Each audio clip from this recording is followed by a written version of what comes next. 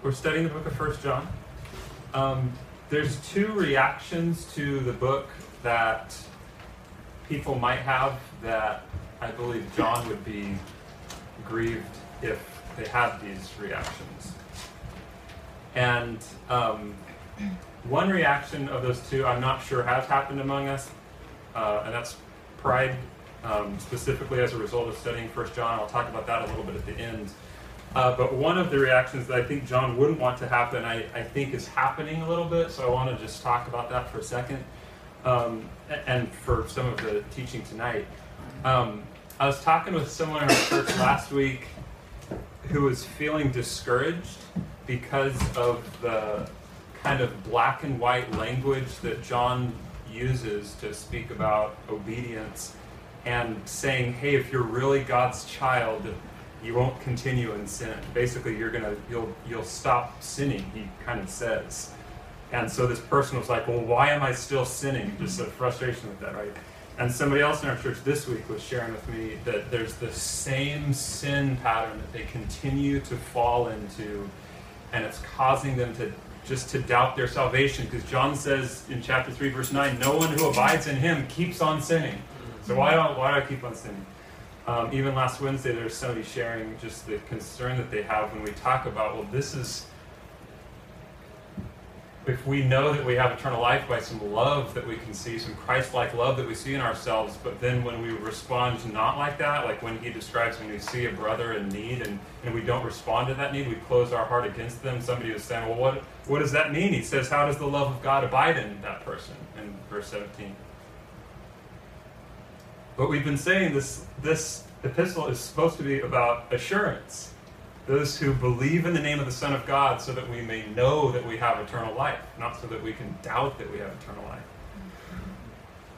And so I think I really see some in the church, not this maybe isn't all, but just wrestling between God's ideal and the reality. And John almost seems to be talking about some contradictory proposals about the ideal and what actually happens. There's a commentator that wrote about, this was a little bit earlier in the book of John. Hey. Come on in. What's on your hand? Wow. My dog.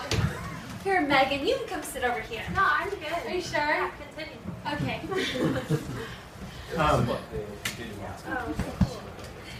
A commentator said this, of this struggle between these two things. John is describing the ideal character of the Christian, ideal in the sense that this is the reality intended by God for him, even if he falls short of it while he still lives in this sinful world. The person who is conscious of the new beginning that God has made in his life will seek to let that divine ideal become more and more of a reality. He knows that he cannot claim sinlessness, for he's already read the first chapter of the epistle, which talks about we all have sin. But at the same time, he can claim God's power to enable him not to sin. This is the tension in which the Christian lives, and John has portrayed it realistically. The believer conscious of sin need not therefore lose heart.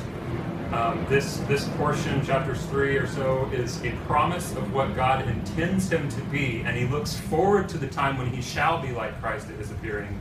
To maintain the balance between warning believers of the seriousness of their falling into sin and consoling those who are overwhelmed by their sins is not easy. John's attention moves from one to the other, and we must allow both types of statements to have their full effect.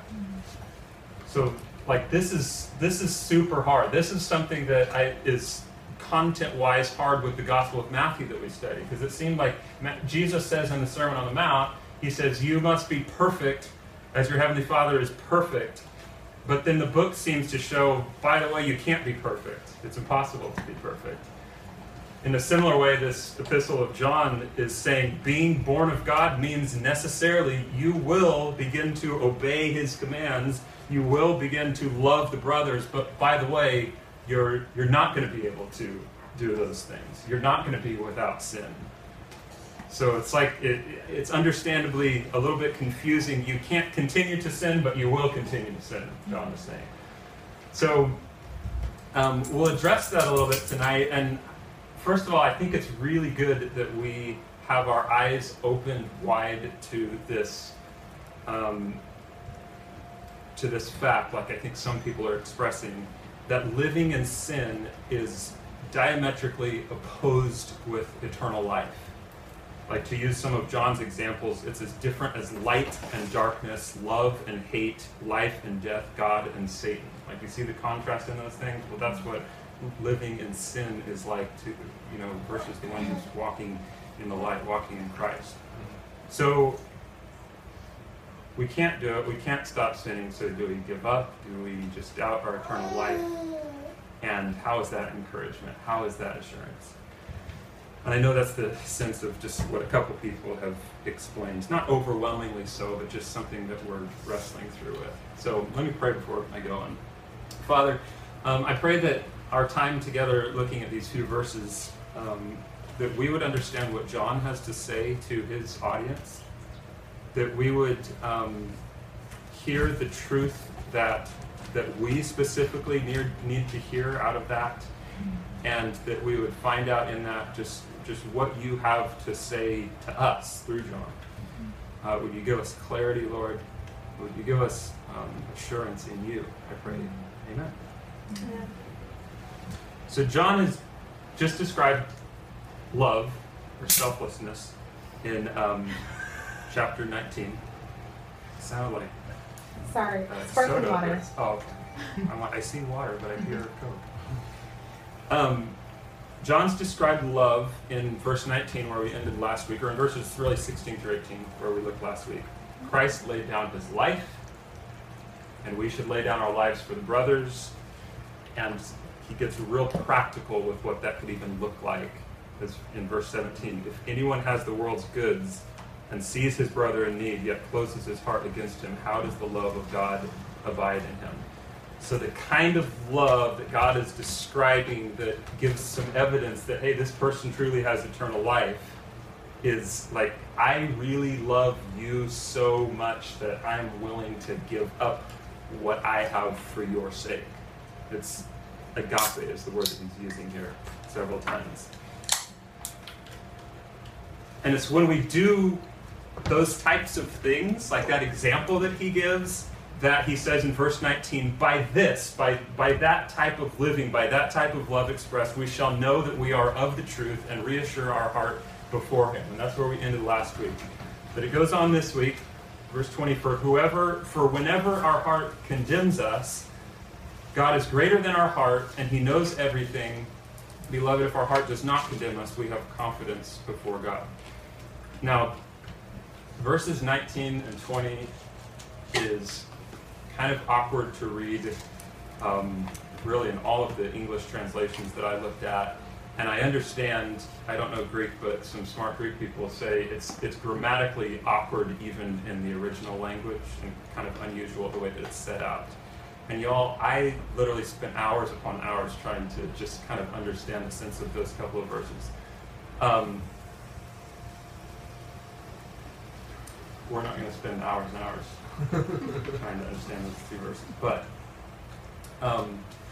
where there is much unity in the interpretation of that, I'll share with you. First of all, in verse 19, when he says, by this, and I said this last week, but by this refers back to by this evidence of love, a willingness to lay, like what he's just said in verse 17, 18, a love in deed and in truth.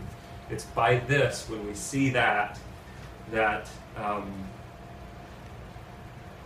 we understand that we are of the truth and that we reassure our heart before him. I mentioned this last week too. Probably verse 19, even though it starts a new paragraph in some translations, it seems to be just one consistent flow of thought. That was the idea of many of the interpreters. So we're just going to see it as kind of a consistent flow. The original or the earliest manuscripts we have doesn't necessarily have a paragraph right there, but so by this refers to that kind of love.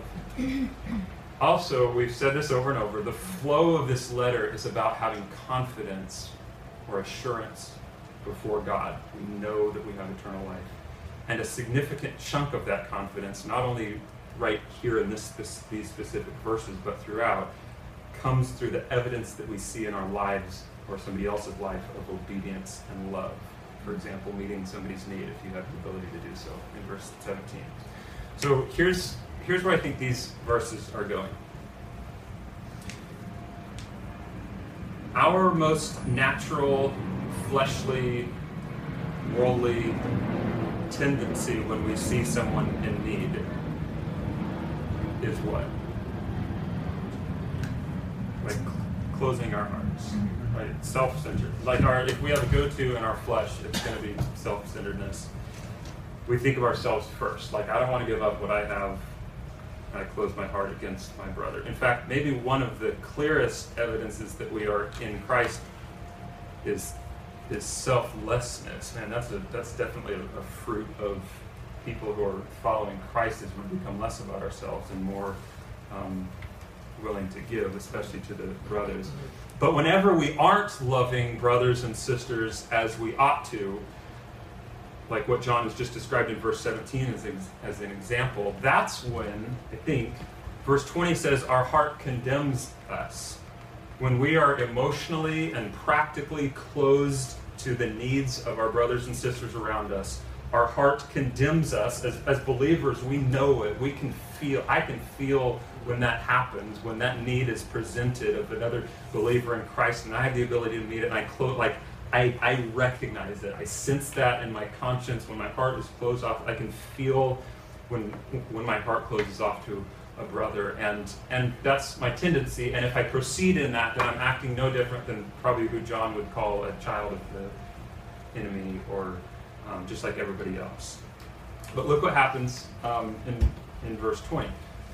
For the genuine Christian, whenever our heart condemns us, remember also a couple weeks ago, a couple times Randy has pointed out that when it's speaking us and our and we, that's talking about us as believers, okay? Versus he talks about, other people, or whenever somebody, or these, which is maybe or maybe not believers, but this is us. He's talking about us as believers. Whenever our heart condemns us, God is greater than our heart. When the situation arises, say, just to use the example, just to kind of this flow of thought, when the situation arises that I have something that somebody else needs, and in my old self, born of the flesh, wants to do my own thing, wants to satisfy my own needs, when my heart condemns me in that, like you shouldn't, Jared, close your heart to this. God is greater than our heart, and his love overcomes our selfishness. I love the line, though I wish I could communicate fully and even understand fully what this means, but God is greater than our heart. That's a really full statement, but when we are convicted and we feel this struggle, I should do this, I don't want to do this, I believe it's saying God is stronger. God can then, in that moment, empower us to do what's right. And then when we do what's right, when we do open our heart, when we do act in generosity or act in love or willing to lay down our life or walk in obedience, like it said previously, when we do this, we can say, hey, I'm going against my natural tendency, loving like this, I must be in God. I must have, this is truly evidence of eternal life, because this is not something that I have within me. By this, he says in verse 19, by this we know that we are of the truth. We'll kind of complete some of that thinking in a minute. The next little statement says, he knows everything. He knows everything. What do you think, what do you think that adds into the equation? I'm not looking for a specific answer, but just the fact that God knows everything, how does that play into this, do you think? Or why might that be important or helpful to what John's saying? You can say something if you'd like. I think so often we feel like if people only knew, then they would think X, Y, Z, and that brings condemnation. So just pointing out the fact that and God sees it all. He loves you fully. You can't hide. You're not fooling anyone. Or you might be fooling someone. Not Yeah. God. Not God. I think it speaks also, our strength in trying to love. That beyond our ability to love, it's like, well, we reach a limit. It's like, well, God sort of takes over. For me, that's what that communicates. That sometimes when we, like, he is really the soul serving. So when we reached our strength, our limits, it's like, well, there he is. It's all right. You're all right. He's right. Yeah, so I put down sometimes not knowing how to help is different than not wanting to help. Like, God, like sometimes we don't know the right way to love somebody, but the reality is he doesn't care so much about that. We talked about that last week. Like, he wants our open hearts in love for somebody. So maybe he knows everything just has to do with this fact that, hey, he understands my sentiment, and I just don't know the correct thing to do this. Or maybe negatively, like, he knows if I'm doing this act of love under obligation, which he doesn't really want that either. Like, well, just I have to do this. But no, he actually wants us to feel love and to grow an actual real love for people, not just we have to do this. Yeah, I think I like the verse in 1 Corinthians 4:5 that talks about when the Lord comes, he will disclose the purposes of the heart. That gives me a little bit of confidence and a little bit of accountability just in my decision to follow his command to love my brothers or not. Verse 21, beloved, if our heart does not condemn us, so when we are displaying love and obedience and the like, we have confidence before God. Now, so he describes the occasion when that is not the case, or that's not the direction that we're heading, and now he's describing the occasion that the heart submits to this greater, stronger desire of God, who's greater than our heart, when we choose to love our brother in deed or truth, and we have confidence before God. If you remember a couple weeks ago, we were talking about confidence. Randy was talking about confidence in chapter 2, verse 28, which talks about if we abide in him, when he appears, we'll have confidence before him and we won't shrink in shame at his coming. Okay, it's the same word for confidence here. Confidence, Randy did a good job explaining it. It's this when we're abiding in Christ, in God, we have this ability to speak freely. We don't have to, like it says, we don't have to shrink away in shame when he would return, but we have our head up and we're, not boasting in ourselves, but it's like, no, we're having regular communication and fellowship and abiding in God. So we have this confidence. It's like he said, like sometimes when you don't keep in good contact with somebody and then you like see them in a public place, what do? You like, you kind of like hide your face. Oh shoot, I was supposed to email them, or shit, I haven't touched bases with them, And it's not that, or it's not what we talked about Cain and Abel last week. Here's what Cain says, or here's what God says. The Lord had regard for Abel and his offering. We talked about this story last week. But for Cain and his offering, he had no regard. So listen, Cain was very angry and his face fell. Okay, whatever that looks like. The Lord said to Cain, "Why are you angry and why has your face fallen? If you do well, will you not be accepted?" And that word accepted literally means, will not there be a lifting up of your face? Like you have confidence.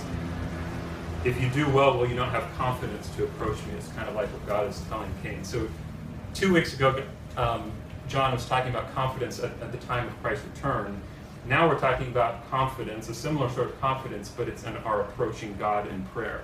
So in verse 21, if our heart does not condemn us, we have confidence before God, and whatever we ask, we receive from him, because we keep his commandments and do what pleases him. What? Whatever we ask, we receive from him. What? Whatever we ask. That's a huge promise. We're going to talk more about that in chapter 5. Okay. The Bible speaks 10 times probably a very similar idea. And you guys know verses like this can easily be taken out of context, like we just read that phrase, right?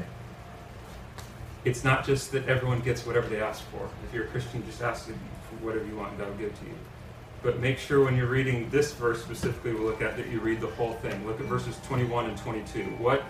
What gives us confidence before God that we are able to approach Him in prayer and expect that whatever we ask we will receive from Him? Our heart is kind of Yeah, our heart doesn't condemn us, or what's it say after? Because we keep His commandments and we do what pleases Him. That's when we have confidence before Him, and whatever we ask, we receive from Him. I would even take that to the level that says the more we are submitted to God in obedience, the more our will aligns with His, and the more He hears and is willing to give what we ask of Him and wants to give what we ask of Him. But I love what there's a commentator that said this. Obedience, this is really important. Obedience is the indispensable condition, not the meritorious cause of answered prayer. Answered prayer isn't, look at all that I've done, God, so now I deserve for you to give me. It's not the cause of that, but it's because we're just following the criteria that God has set up to listen and to answer our prayers by walking in obedience and love with Him. So, Matthew 7 is one of those places that Jesus says, ask and it will be given to you. But that comes in the context, like just a couple verses later, Jesus says, be perfect, like we mentioned earlier, be perfect as your Heavenly Father is perfect. That's the ideal. You could say the extent to which we live in that ideal, the extent to which we can say, I've kept His commandments, I've done what pleases Him, is the extent to which we can say, He gives me whatever I ask. Okay. What I think is really cool is how John has kind of laid this out. One of the specific ways that John says that that this obedience condition, if you will, is met is by loving the brothers, is by maybe giving to the brothers, not just financially, but meeting a need of a brother. So at the very time that we are giving, this is the action of our love and our obedience. The very time that we're giving, it's then that God is hearing us and we're receiving from Him. Like those are the two things I think that come very closely in the letter here that John's writing. And it's not as if we're going to be emptied and dried out as we're giving to people, but God promises us even specifically in that time. That's one of the reasons that He's hearing us and that He's giving to us in those times. And I like to think of it this way. Like maybe the person that I am laying down my life for, which an example of would be giving financially. You can pray for somebody, you give your time, whatever it is. But maybe the person that I'm giving to, see if this makes sense, has just been asking of God, and in me giving to them, they're receiving what they need from God. And maybe they're receiving because they're keeping His commandments and doing what pleases Him by loving someone else who's receiving what they're asking for from God because they're living in obedience and giving to somebody else.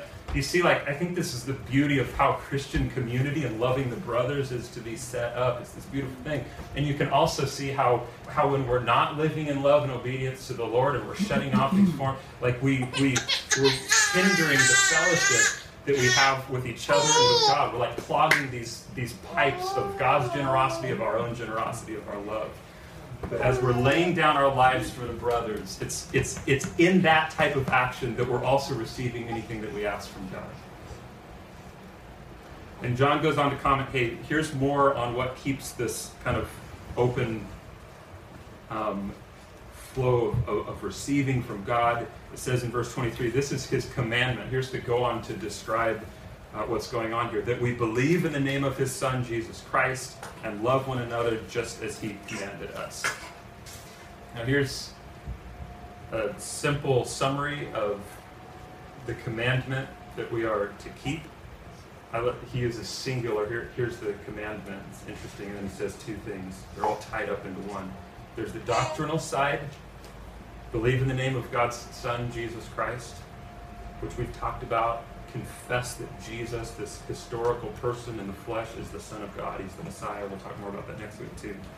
That's the doctrinal side. There's a practical side of keeping his commandment that's, like we've described, laying down our lives for the brothers in love. So it's faith, that belief, and love. They're tied together as one command. It's not just cognitive belief. It's not just random acts of love, but it's, as Paul says, it's faith working through love. This is the commandment that he gives to us. Now, if you remember, I was saying at the beginning, talking about this struggle of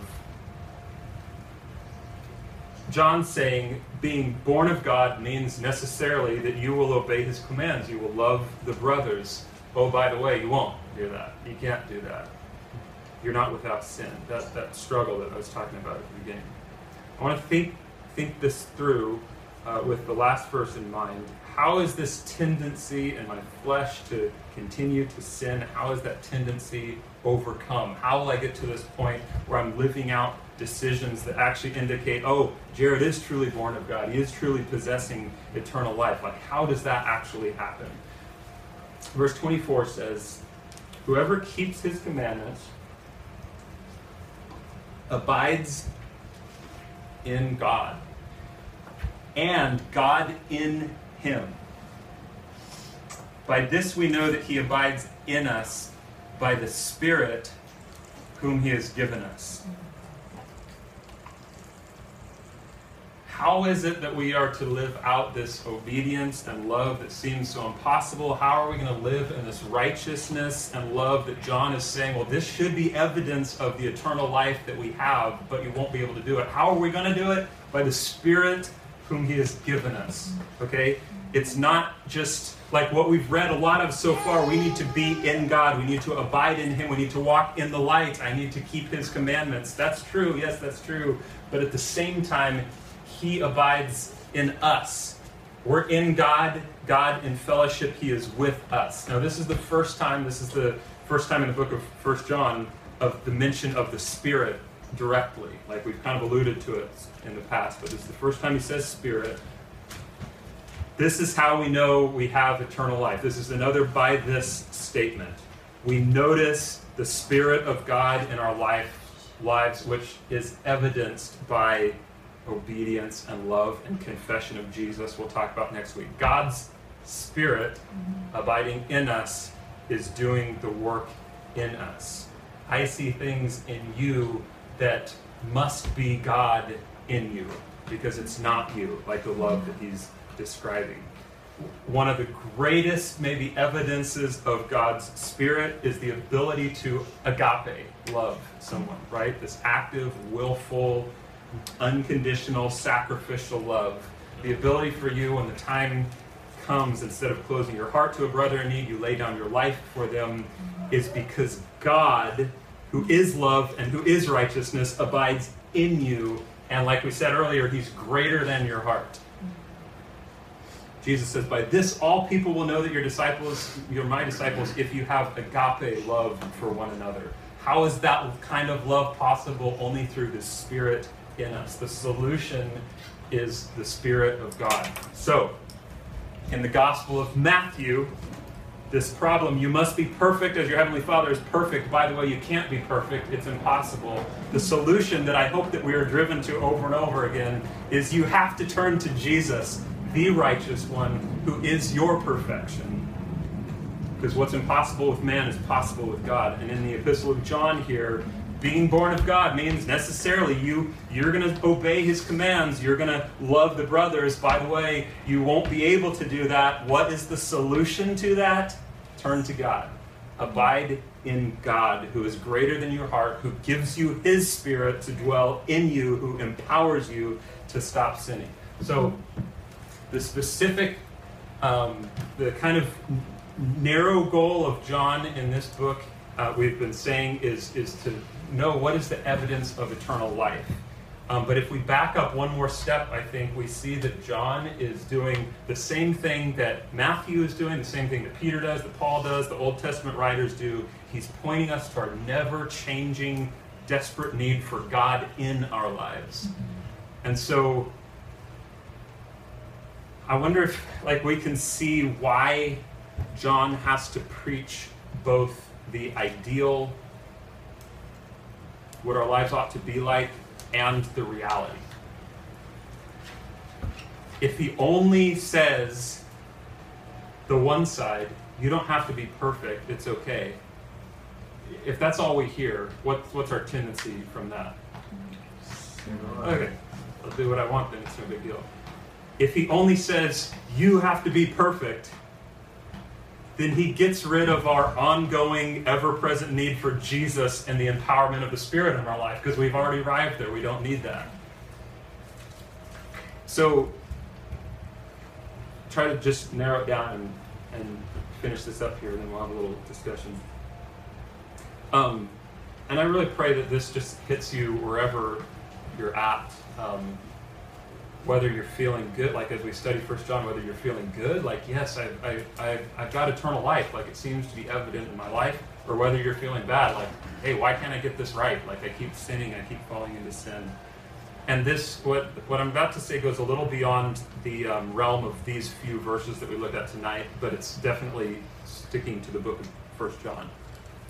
But I want to address it because I feel like this is maybe where we're at.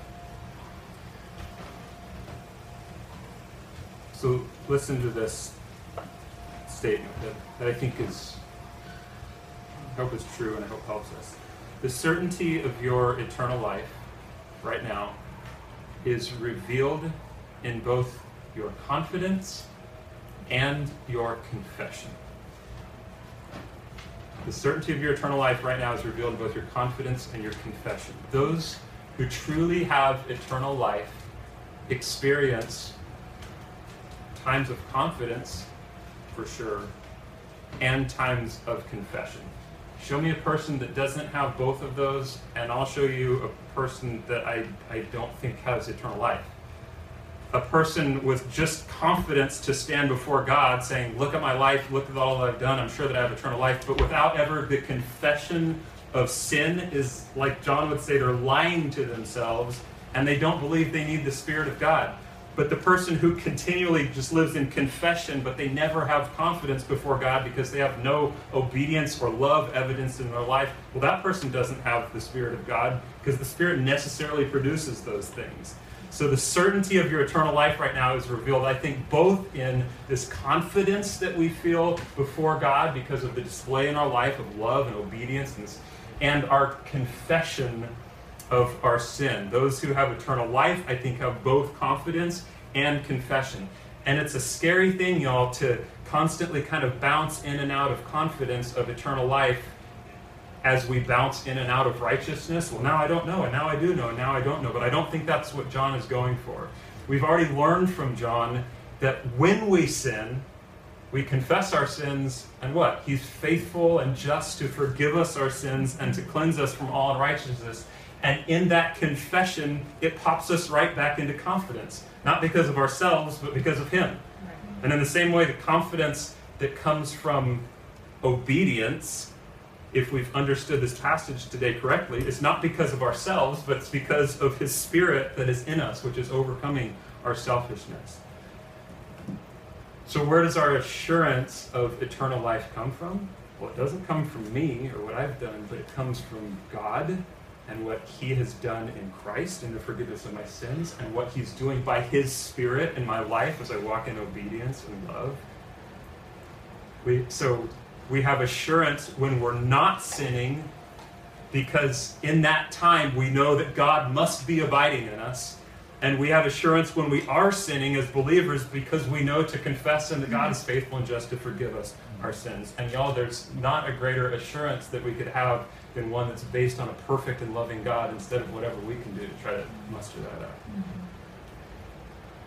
So I was trying to think of just a simple way to kind of remember this, and I think this is where God would like for us to be, where John would like for us to be, is this attitude. God, I see you, I need you. I see you, I need you. God, I'm confident because I see you at work in my life by your Spirit. God, I confess because I need you. I see you. I need you. There's probably one side of that or the other that you more identify with right now.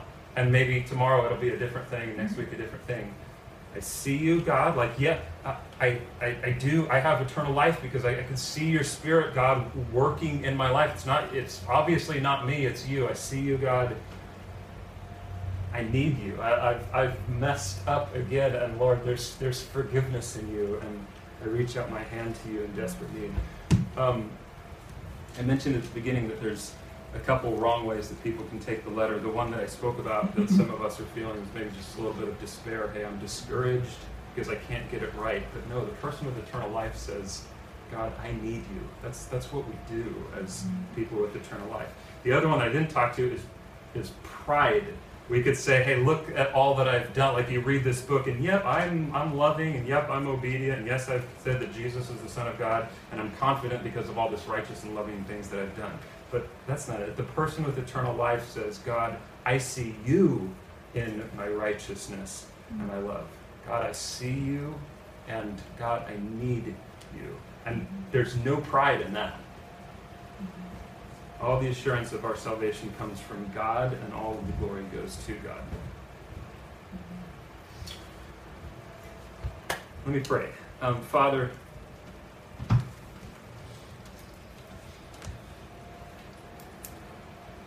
we live in this reality every day, the reality of knowing how we ought to live, and the reality of how we actually do live.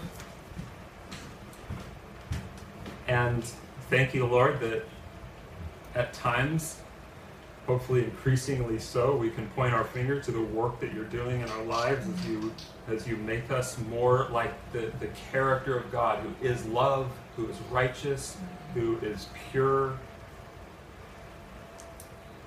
Lord, I pray that in both of those situations that we find ourselves in, following you in obedience, and in the situation that we find ourselves not following you, when our heart condemns us and we're doing what we ought not to do, in both of those times, God, I pray that we would look to you. I believe that's where your word drives us. That's where John wants to drive us. That's where the entirety of your scripture wants to drive us to, is our need of you in our lives. So God, may we see you, may we humbly see you in the work that you're doing in our lives.